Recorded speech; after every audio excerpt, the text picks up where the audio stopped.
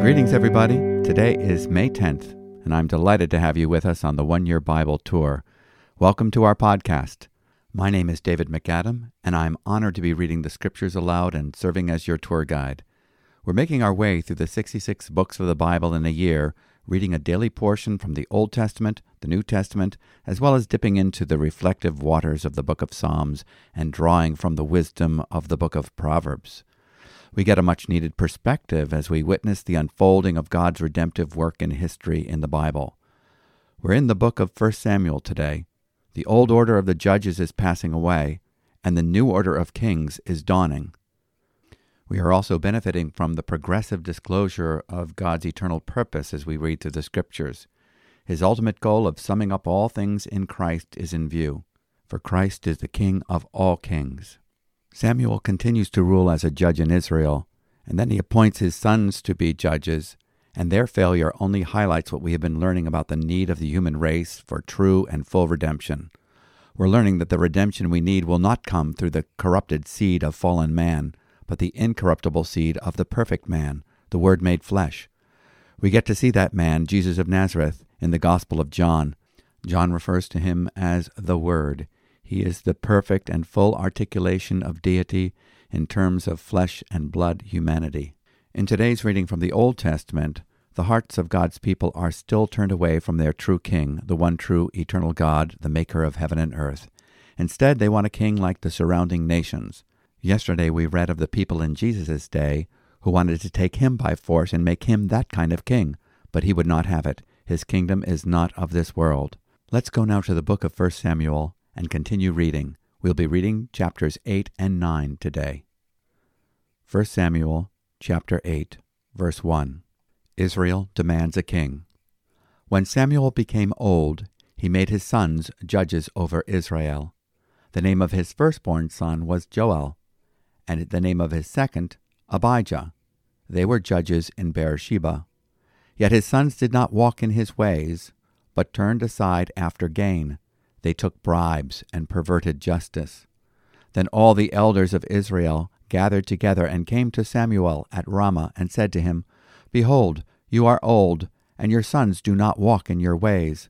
Now appoint for us a king to judge us, like all the nations. But the thing displeased Samuel when they said, Give us a king to judge us.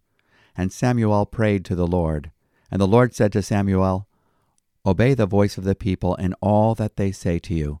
For they have not rejected you, but they have rejected me from being king over them. According to all the deeds that they have done, from the day I brought them up out of Egypt even to this day, forsaking me and serving other gods, so they are also doing to you. Now then, obey their voice. Only you shall solemnly warn them and show them the ways of the king who shall reign over them. So Samuel told all the words of the Lord to the people who were asking for a king from him. He said, These will be the ways of the king who will reign over you.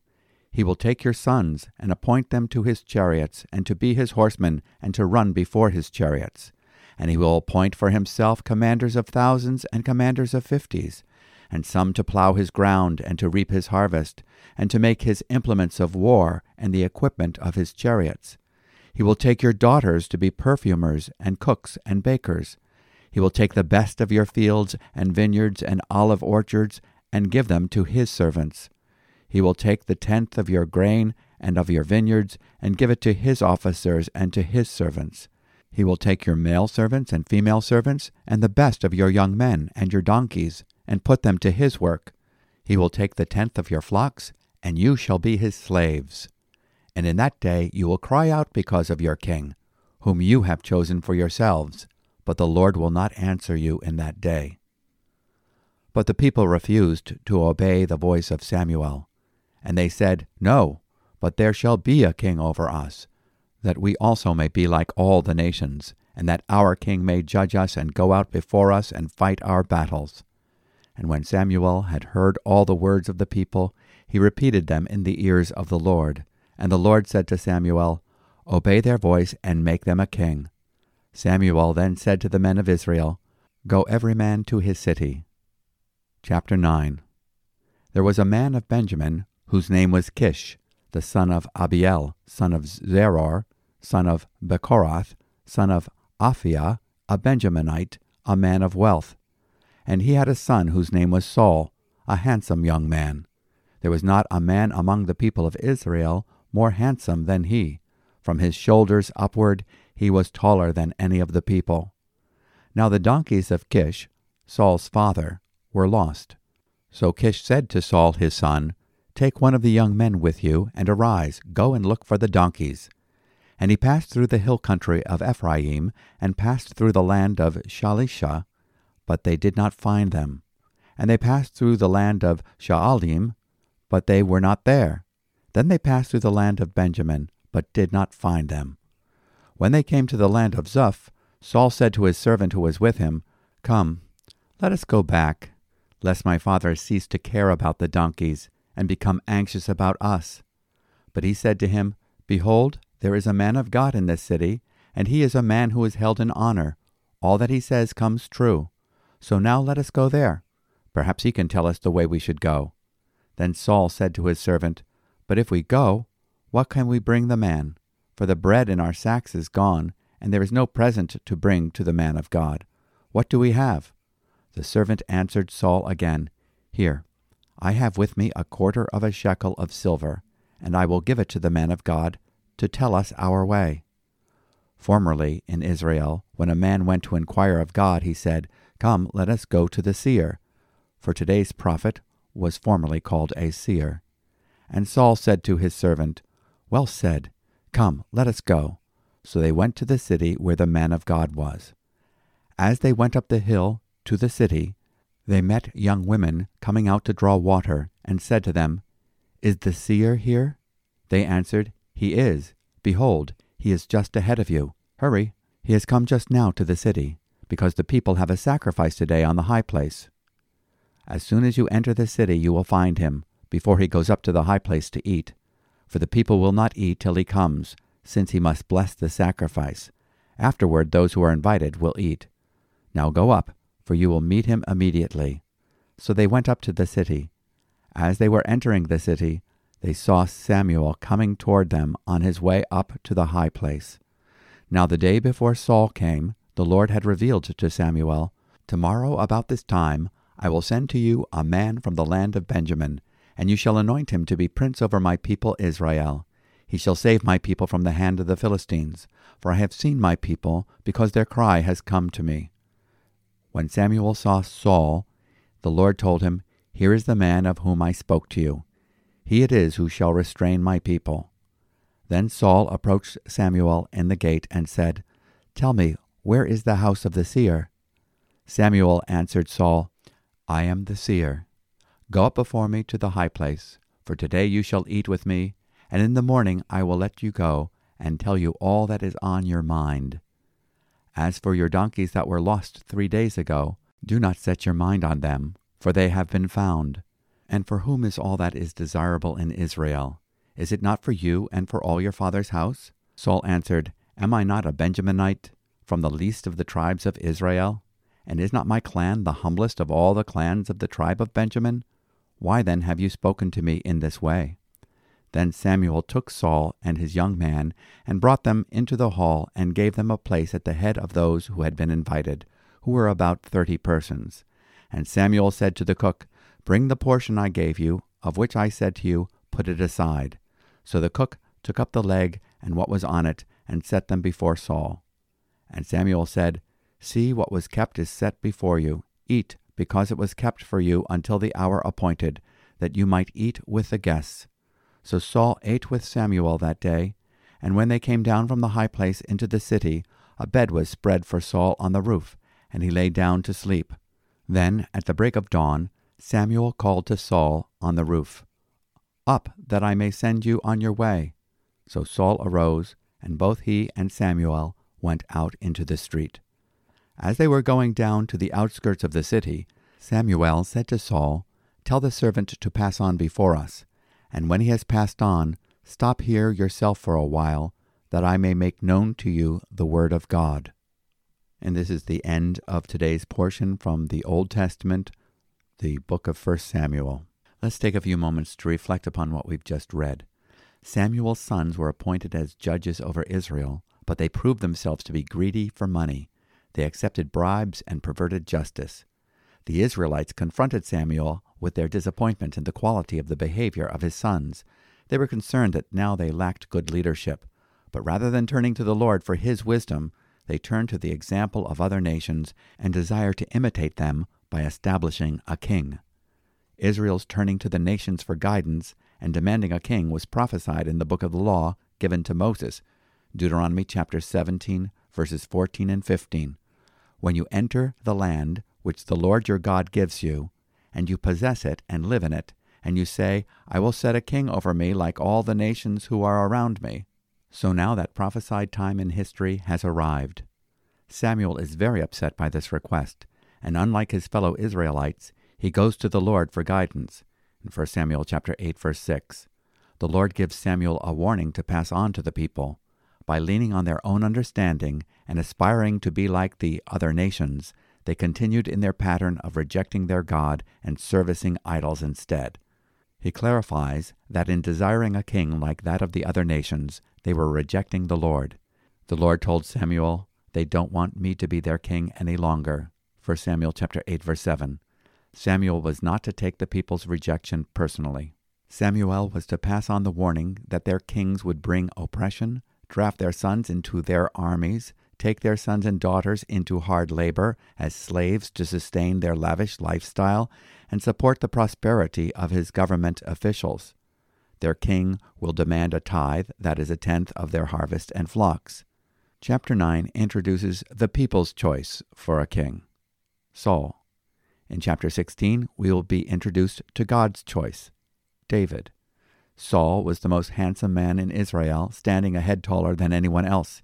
He represents all that the people were looking for in a king. He was the image, the brand, voted most likely to succeed in representing Israel to the other nations. People would now look to the king of Israel rather than to the God of Israel. Our first glimpse of Saul reveals that he is nothing like the self-sacrificing shepherd we shall see in Israel's future, King David. Saul is searching for his father's stray donkeys. It is a search that he easily gives up. His care for others does not go far. Rather than personally seeking God, Saul experiments by turning to any person who claims to mediate the mind of God to man, the seers. Later in his life, we will see Saul consulting with a witch. In this case, Saul happens to meet a true seer, Samuel. The Lord has already shown Samuel that Saul is the man that the people are asking for, and that he will be instrumental in furthering the nation's deliverance from the Philistines. Samuel tells Saul that he and his family are now the focus of all of Israel's hopes. In verse 19, Saul attempts to skirt this responsibility by claiming that he was from the least important family in the smallest tribe of Israel. Immediately, in obedience to the Lord, Samuel shows Saul the honor of a king. He is given a special place at the table with 30 men in a large hall. The Hebrew word for hall is almost always used for a room in the sanctuary or temple. In this case, it was on a sacred place on a hill outside Ramah. Saul is given a special piece of meat, the leg of a sacrifice that was normally reserved for priests, in Leviticus chapter 7, verse 33. On the following day, Saul will privately be anointed as king. Samuel tells Saul to dismiss his servant so that Samuel can spend some time to make known to him the word of God. May we all, likewise, take time, when we can, to stop for a while and ask the Holy Spirit to make the word of God known to us. Now let's read from today's portion from the New Testament, John chapter 6, verses 22 through 42. Jesus says, I am the bread of life. Chapter 6, verse 22. On the next day, the crowd that remained on the other side of the sea saw that there had only been one boat there, and that Jesus had not entered the boat with his disciples, but that his disciples had gone away alone. Other boats from Tiberias came near the place where they had eaten the bread after the Lord had given thanks. So when the crowd saw that Jesus was not there, nor his disciples, they themselves got into the boats and went to Capernaum, seeking Jesus. When they found him on the other side of the sea, they said to him, Rabbi, when did you come here? Jesus answered them, Truly, truly, I say to you, you are seeking me, not because you saw signs, but because you ate your fill of the loaves. Do not work for the food that perishes, but for the food that endures to eternal life, which the Son of Man will give to you. For on him God the Father has set his seal." Then they said to him, "What must we do to be doing the works of God?" Jesus answered them, "This is the work of God, that you believe in him whom he has sent." So they said to him, "Then what sign do you do, that we may see and believe you? What work do you perform? Our fathers ate the manna in the wilderness, as it is written, He gave them bread from heaven to eat." Jesus then said to them, "Truly, truly, I say to you, it was not Moses who gave you the bread from heaven, but my Father who gives you the true bread from heaven. For the bread of God is he who comes down from heaven and gives life to the world." They said to him, "Sir, give us this bread always."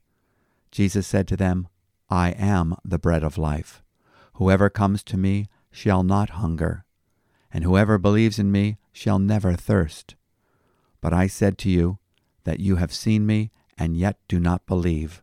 All that the Father gives me will come to me, and whoever comes to me I will never cast out.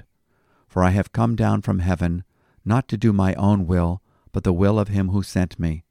And this is the will of him who sent me, that I should lose nothing of all that he has given me, but raise it up on the last day. For this is the will of my Father, that everyone who looks on the Son and believes in him should have eternal life, and I will raise him up on the last day." So the Jews grumbled about him because he said, "I am the bread that came down from heaven." They said, "Is not this Jesus, the son of Joseph, whose father and mother we know? How does he now say, 'I have come down from heaven'?" And this concludes today's reading from the New Testament, the Gospel of John.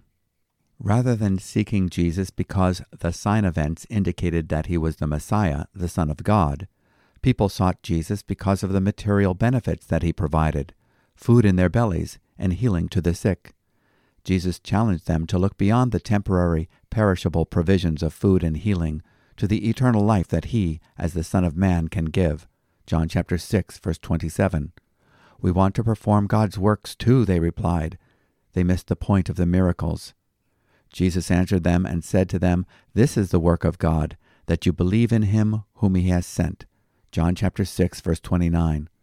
They also misunderstood the events of the Old Testament, as if Moses did the miracles.